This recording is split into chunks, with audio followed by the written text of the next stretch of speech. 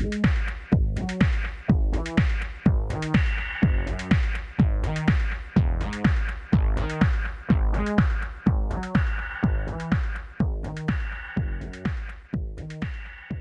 Wilbur, how you doing, man? Good, buddy. How about yourself? I'm doing great. Good. Yeah, this is actually an exciting weekend. We're driving down to New Mexico tomorrow to get a new puppy. Oh, excellent. Yeah, All right. yeah, we're all very excited. We're getting a an English Golden Retriever, which I think is just perfect for an 8-year-old girl to grow up with. Ah, So sounds perfect. yeah, Sounds just right. Well, so have a it's a good time. yeah. Thank you. It'll be a fun trip. It'll be nice to get out of town too, Yeah, which I haven't been able to do in over a year now. So right. that'll be a lot of fun. Um, So let's just jump into it. Yeah. So today Sure. we're going to be talking integral epistemology. Okay. And I've got a really dumb joke that I'll start with. Okay. Student asks a professor, "What is epistemology, professor?" And the professor says, "How do I know?" I told you it's a terrible joke. Terrible joke. But basically the question of epistemology comes down to exactly that. How do we know stuff?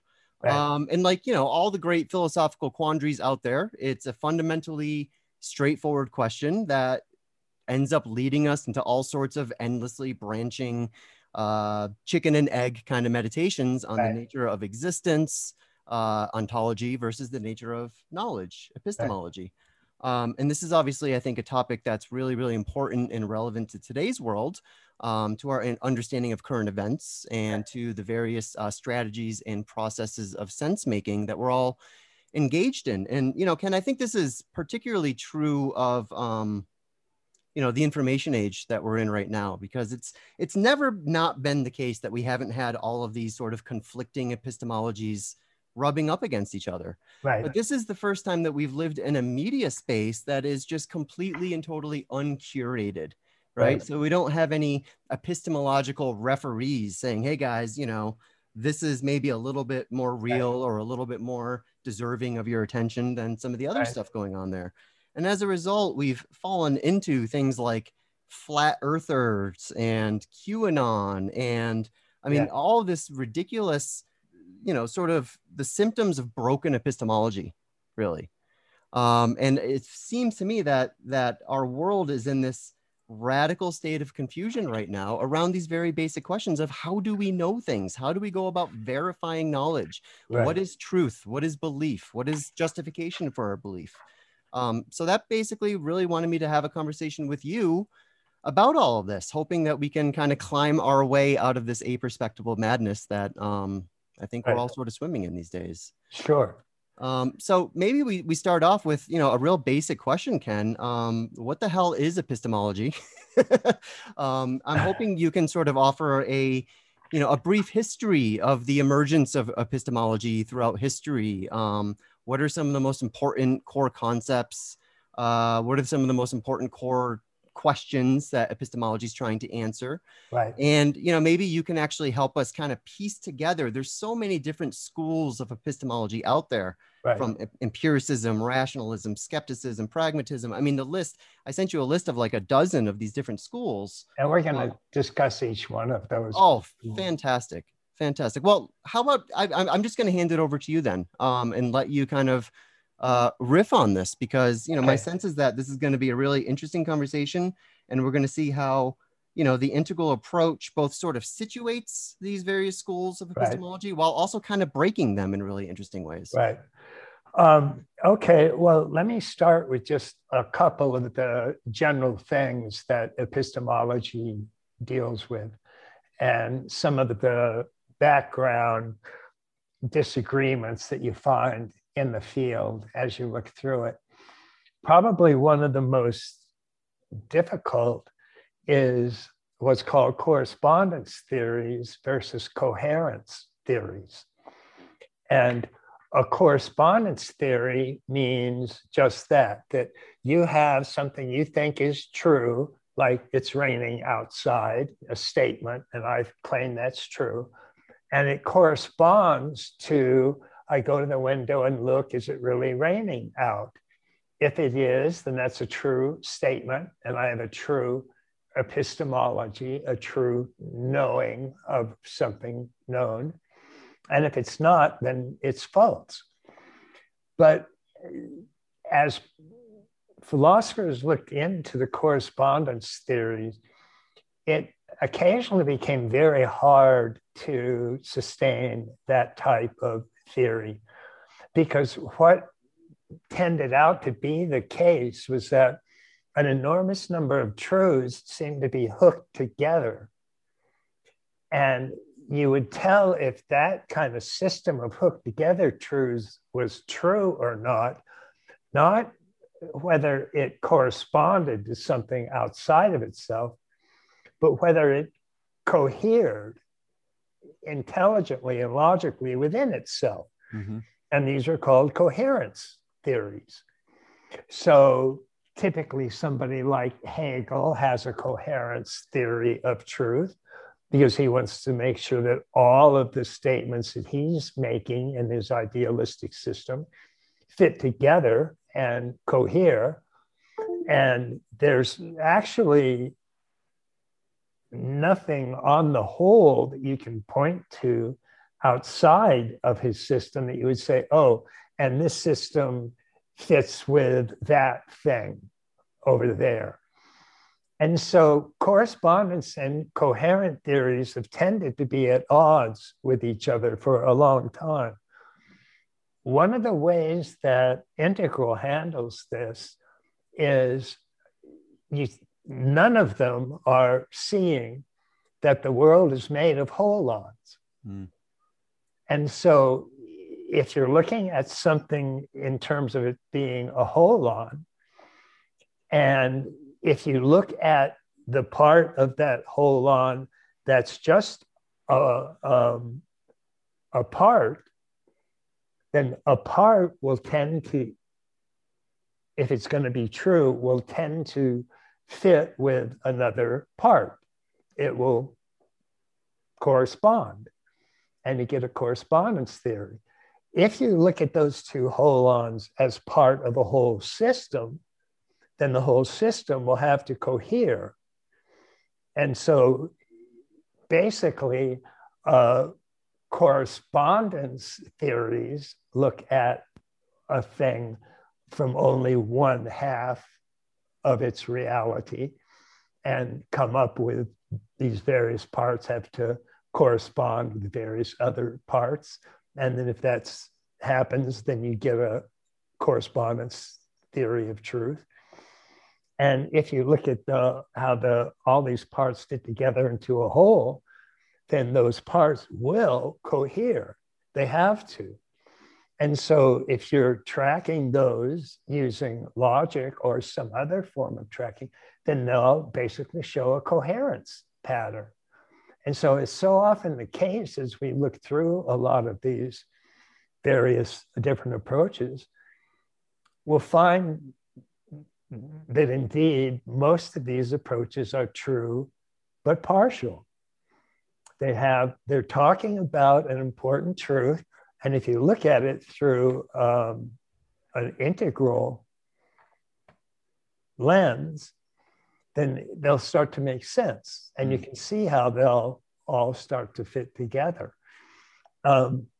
This isn't to say that all of them fit together. Some of them are just so goofy that they won't fit with anything, including themselves. They neither correspond nor cohere. So that we can get rid of that. But correspondence and coherence is a part of what epistemology most wants to do, which is to say it's some sort of statement that it wants to be true, and it will be true through some form of fitting together. And so what you need with sort of any theory is you'll need a means of fitting something together. Mm-hmm. Then you'll need some sort of data or measured result of what those give. And then as you get more and more data accumulated, then the third thing you want is some confirmation. And the way we do confirmation in virtually all theories of epistemology and ontology can be a little tricky, and that the whole point about a confirmation is you want to get somebody else, if you're working in science, for example, you want to get somebody else to try to repeat your experiment and see if they get the same thing that you got. So almost automatically, by definition, all of these theories of epistemology leave out truths that only, let's say, one person sees. If you're walking alone at night in the sky and you see a blazing comet come down and whack on the ground, and for some reason nobody else sees it and nobody else is aware, then you can't say there was a comet last night as a true statement that any epistemology would accept. So we have to kind of remember that and keep that in mind, because that's an important sort of killer of any type of epistemology. And I should just say, for those that are not aware of these generalities at all, that philosophy generally breaks down into various schools. One is called epistemology, which is a theory of knowledge, and one is called ontology, which in a sense is a theory of what is known. So you have the knower, which operates with some sort of method of knowing or technique or experiment or something that will generate knowledge about the objects that are part of ontology. So we have ontology and we have epistemology. They both can cover subjective and objective realities. But one of the things that we notice about epistemology is it especially needs some sort of subjective awareness.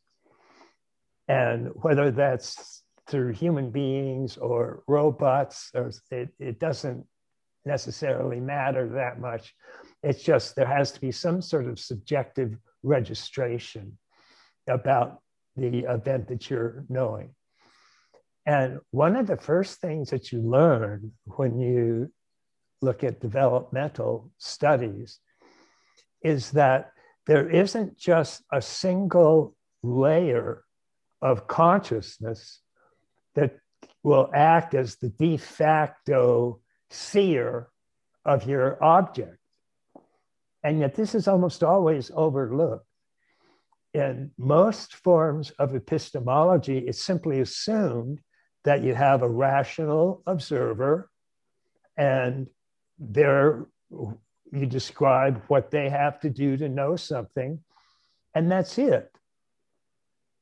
But if you look at the spectrum of consciousness, for example, you realize there are at least 12 different levels of consciousness, each of which can know something.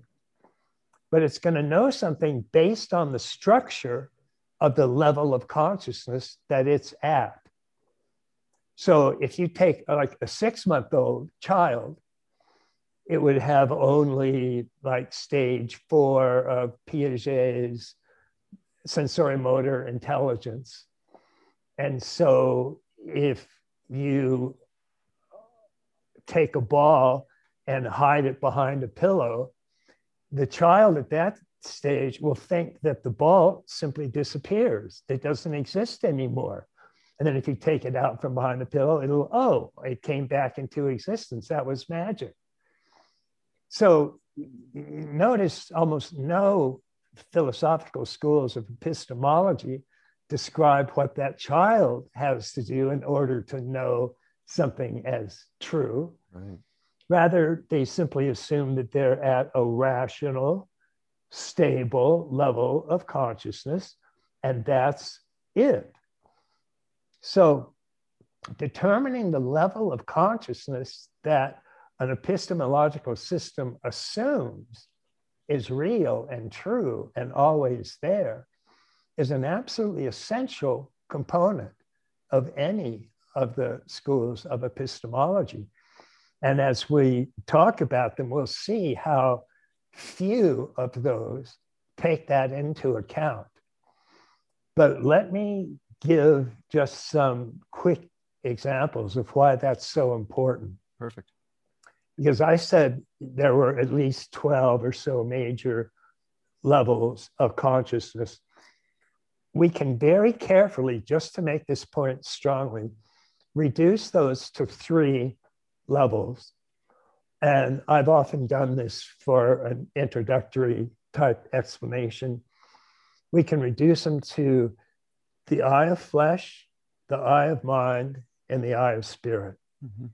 Now, each of those have, if we have 12 levels, each of those 3 has at least 4 or 5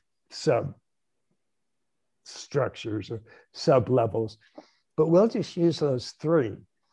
So one is the eye of flesh, one is the eye of mind or reason, and one of the is the eye of spirit or the eye of contemplation or meditation. The important thing to realize is that all 3 of those modes of knowing, if you want to look at it, are experiential in nature. So you can have sensory experience, you can have mental experience, you can have spiritual experience. And those are all real, and they're all experiential evidence that's presented to you in a first person perspective. And they're, if what you're asking for in any epistemology is experiential evidence, all 3 of these eyes will give you experiential evidence. Mm-hmm. So it's one of the things that I'll mention when we get to pragmatism. William James took that belief, which was called pragmatism, and he applied it to religious experience because he knew religious experience was a real experience, just like mental experience. A mental experience is your experience when you go through mathematics or think about logic. You're having an experience of those real realities. And of course, the eye of flesh is what science has unfortunately often been reduced to. So it's often thought that science, for its evidence, requires evidence from the 5 human senses or their extensions. We'll see a little bit later that that's not quite right. But James had a firm belief, as pragmatism does, that what was real in one's mind, as long as it made a discernible effect on your external behavior or your world, could be considered real. So if we're talking about the eye of epistemology, I would ask immediately, which eye are you talking about? The eye of flesh, the eye of mind, the eye of contemplation? Because neither one of them will substitute for the others. Both of them give very real data. So that's and just an important example of those. And so if you're going to use any one of those, then what would be a means or a method that you would use? And I call these the 3 strands of good knowledge.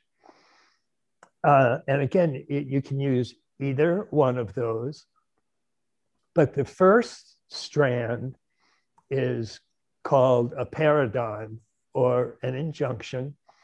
And this is actually using the word paradigm the way Thomas Kuhn actually used it, which is a paradigm wasn't a big theory that somebody just came up with and it took all the smaller theories with it. For Thomas Kuhn, a paradigm was an actual experiment or an actual practice, a social practice that you did to create the type of data that you needed for your experiment. So in the structure scientific revolutions, it's often felt that Kuhn gave 3 or 4 big paradigms. There was like Ptolemy, and then Copernicus, and then Newton, and then Einstein. And those were the big mega theories that came in and caused the structure of scientific revolutions. But Kuhn gave several hundred paradigms. He included X-rays and batteries. And I mean, these were actual parts of experiments that you would use. And what a paradigm, I also call it an injunction, because that's what it means. You do this. It's always in the form, if you want to know this, you must do this. So if you have any knowledge that you want to get, the first strand you have to do is you have to actually do some sort of action. Probably, I don't know, 99+% of all the knowledge that we are aware of right now, we didn't get from just staring blankly at the world around us. When we did that, we got knowledge like the earth is flat and the sun goes around the earth. And even if you had a Satori back then, you could feel that you were one with the earth and one with the sun, but you'd still think the earth was flat. Right. And you're one with the flat earth. Yeah. So you really do have to have an injunction, some sort of pragmatic means that you use. And if you follow that injunction carefully, then you'll get to strand 2, which I call illumination or data or direct experience. And that's what happens. When you follow a paradigm, you'll generate various types of data. And these are all, generally speaking, experiences. I also call them an illumination, because that's what you're doing. And of course, you'll want that checked out with other people, so they'll perform the paradigm that you did. And that's important. They have to tell me what you did, what was your experiment that you did, or whatever. And then if they follow it and get their data, their illumination, their experience, and it's the same as the one you got, and that happens several more times, then that's building a probability that that's a correct, that whatever inference you were using when you created a paradigm, let me find out if the cell has this, or let me find out what the suicide rate is in the suicide population is if narcotics goes up 25%, whatever it is that you're looking for, whatever statement you want to make that you want to be real from your epistemology. You want to test that with as many people as you can. And so that's, again, where if just one person sees it, no matter if it's real, it won't be accepted as real by any of the major epistemologies. So the reason for that is that there's a third strand that you need for all good knowledge, and that's a confirmation or refutation. So if you do all 3 of those, if you engage in a paradigm, get an illumination, and then compare that with others, and all of those work out as they're supposed to, then you can say you have a truth. that the epistemology that you followed gave an ontologically real event. It turns out that, not that we're going to focus on science, we'll talk about that as a separate epistemology itself, but because it is the most widely used epistemology in the world today, science has three different theories about what makes a good epistemology. And those three are actually exactly the three strands of good knowledge. So the first one, the paradigm or injunction, is the theories put forward by Thomas Kuhn, which is that all science is paradigm dependent. And then the second one is just straight empiricism itself, which is you get the experiential data that the paradigm unleashed. And then the third one, the confirmation or refutation, refers to Karl Popper and his belief that a real science is not something that you get confirmation for, but that you get a reputation of, so-called verifiability. And his understanding is that there's no experiment you can do that would prove something in science. You just keep getting more and more probabilities in its favor. But if you find one item that disagrees with your theory, so if your theory is all crows are black, all it takes is one white crow, and there goes your theory. Right. It's shot. So he maintained that fallibility is a mark of scientific knowledge. That's come under a little bit of conflict lately for a lot of reasons we don't have to go into. Mostly it works with what actual scientists do. And most scientists don't set out to try and refute a statement. They set out an experiment because they're trying to get proof for it. Right. So we can remember that. The reason I still include it is, even if you reject the Popper falsifiability notion, you still have to include some sort of confirmation. And so it just goes back to the standard, get as many people to repeat your paradigm as you can, and therefore that'll work. So all of those are important for getting some sort of valid epistemology up and running. And again, they can be coherent or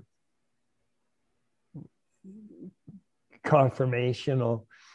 They importantly depend upon the level of consciousness that's engaged in doing the paradigm. Mm-hmm. And that becomes actually quite important, even in the upper stages of science, because as more and more people have done research on the stages of cognitive development, they've started to find more and more stages beyond a simple rationality, or what Piaget called formal operational cognition.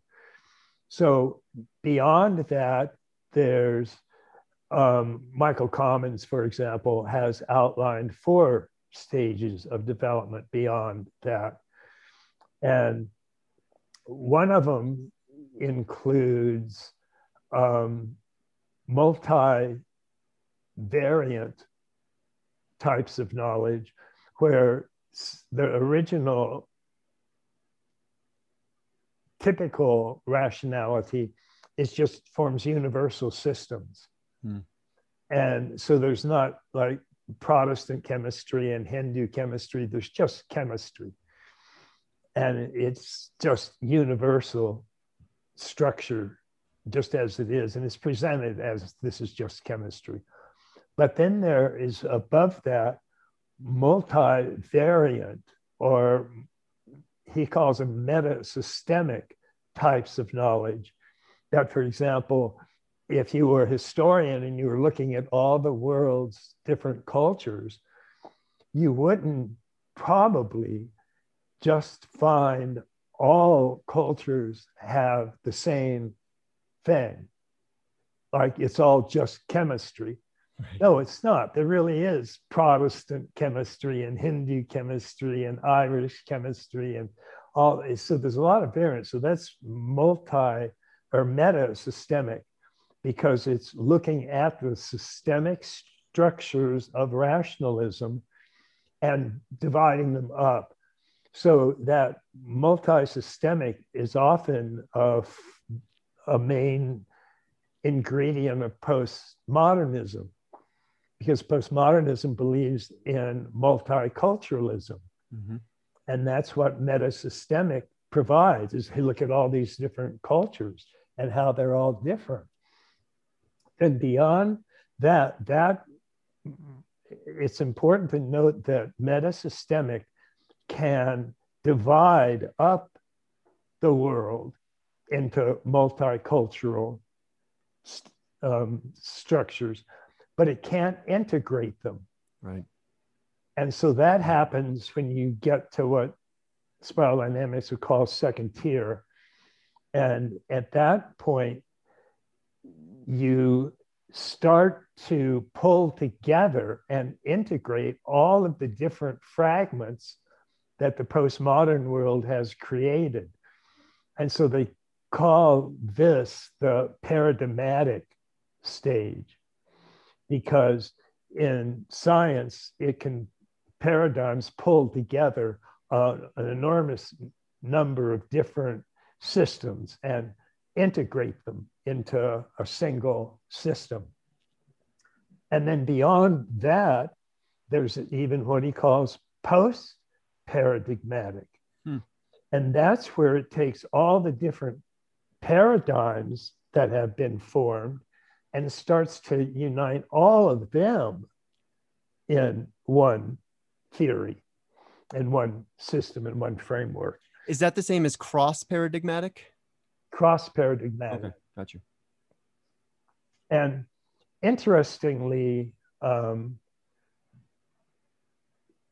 only examples that they give of cross-paradigmatic are things like Darwin's theory of evolution, Einstein's theory of physics, and Ken Wilber's integral theory. So that's nice to know. Not too shabby. But the point is, you can see how those levels of development start to become very important, even at science. Because we often think of science as, oh, it starts at orange and it's rational and all that. It is. But then you can go up into meta-systemic, paradigmatic, and cross-paradigmatic. And so, and just by the list of names of people that have done that, you can see how having access to those stages would be incredibly important. Yeah. And you can also think that having somebody like Einstein and the way he's thinking, or Newton or Darwin, that's going to change the types of ontological objects that your epistemology sees. Right. Because each of those higher levels is going to see stuff that can't be seen at any of the lower levels. So overall, the level of consciousness that's driving your epistemology is incredibly important. And what we're looking for is, in today's society, about 20% or so of the population are at green, postmodern, meta-systemic stages. Mm-hmm. And that means they're going to have access to multiculturalism, diversity, inclusivity, except they're not going to be able to do anything to actually cure those. Right. That happens only at the next, the integral stage or the paradigmatic stage. That's where they can start pulling them together. So in terms of polarization, postmodernism is not helping. And the only thing that apparently will help is when we get a leading cultural edge of evolution that's actually at the paradigmatic or integral stages of development, because those would then automatically start pulling together the fractured pieces that postmodernism has given us. So that's worth taking into account and consideration. Mm-hmm. It's also, well, I don't often like to give percentages of people at different stages because it does sound like it's being very judgmental. You know, oh, 20% are here, 50% are here, 15% are here, only 2% are here. But it's worth saying that in these stages of development, one of the intermediate, I'd say low to intermediate stages is called the ethnocentric or amber stage. And it is ethnocentric for both meanings of the word ethnocentric. One meaning of ethnocentric, compared to its previous stages, which are all called ethno or egocentric, that what happens when you move from an egocentric stage to an ethnocentric stage is that's a considerable move up. And you can start to embrace identities with large groups of people.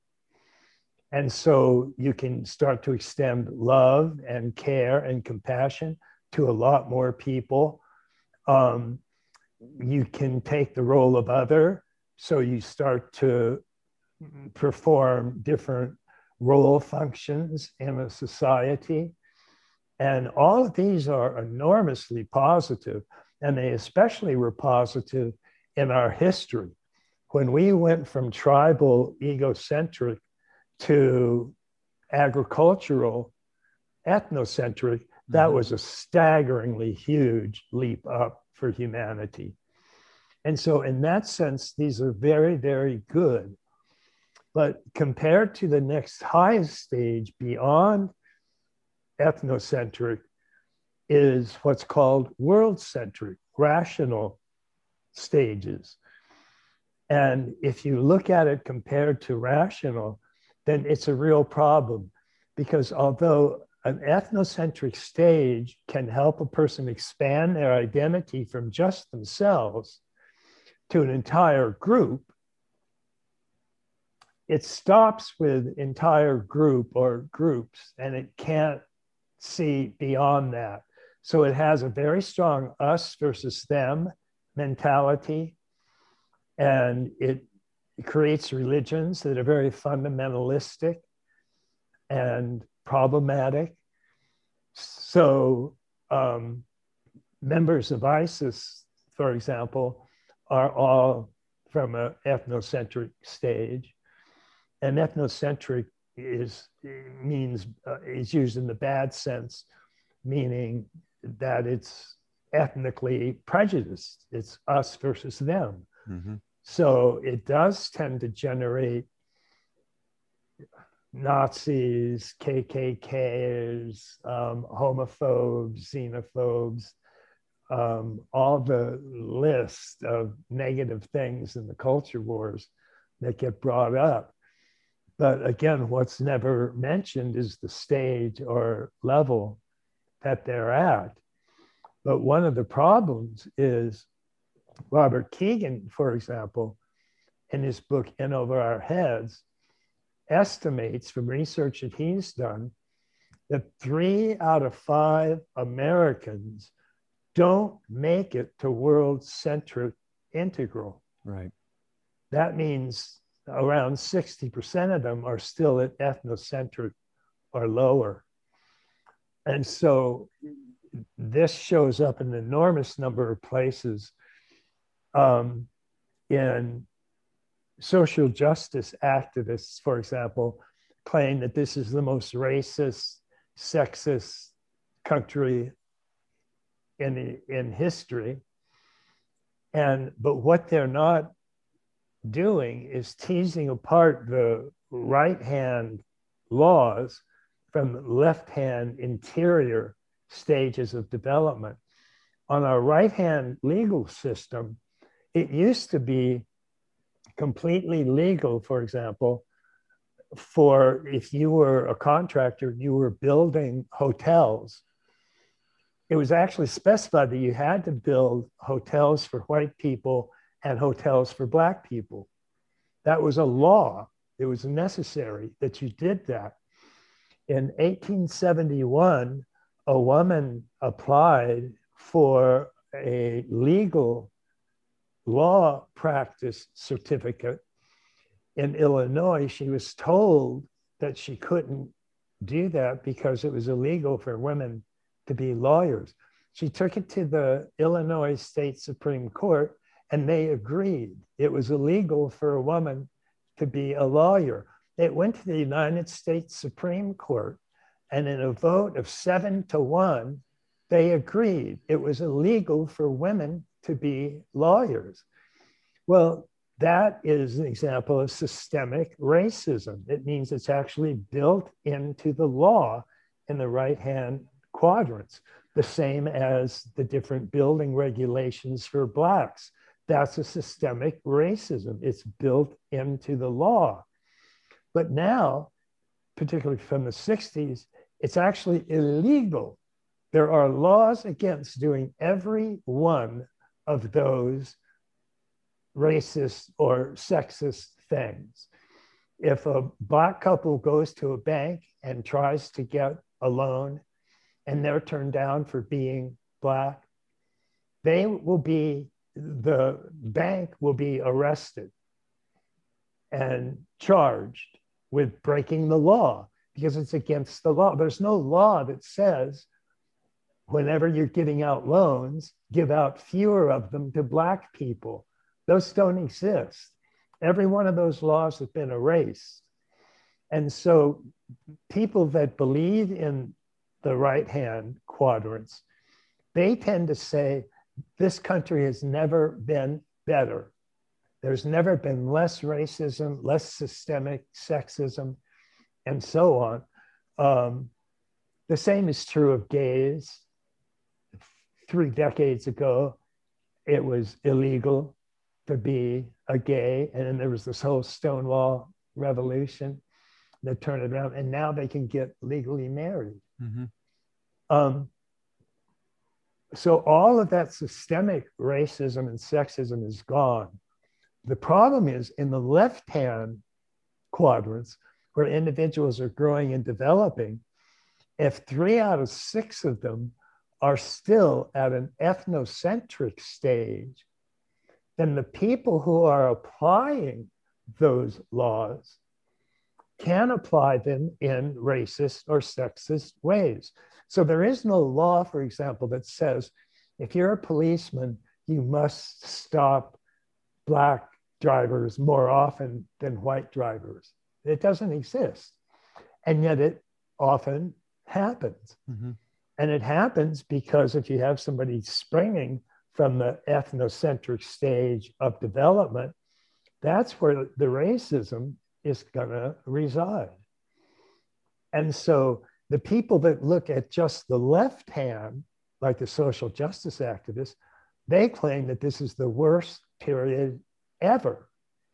that it's never been worse for women or blacks. And so you have clearly this divide between the right hand and the left hand views, both of them, again, being correct.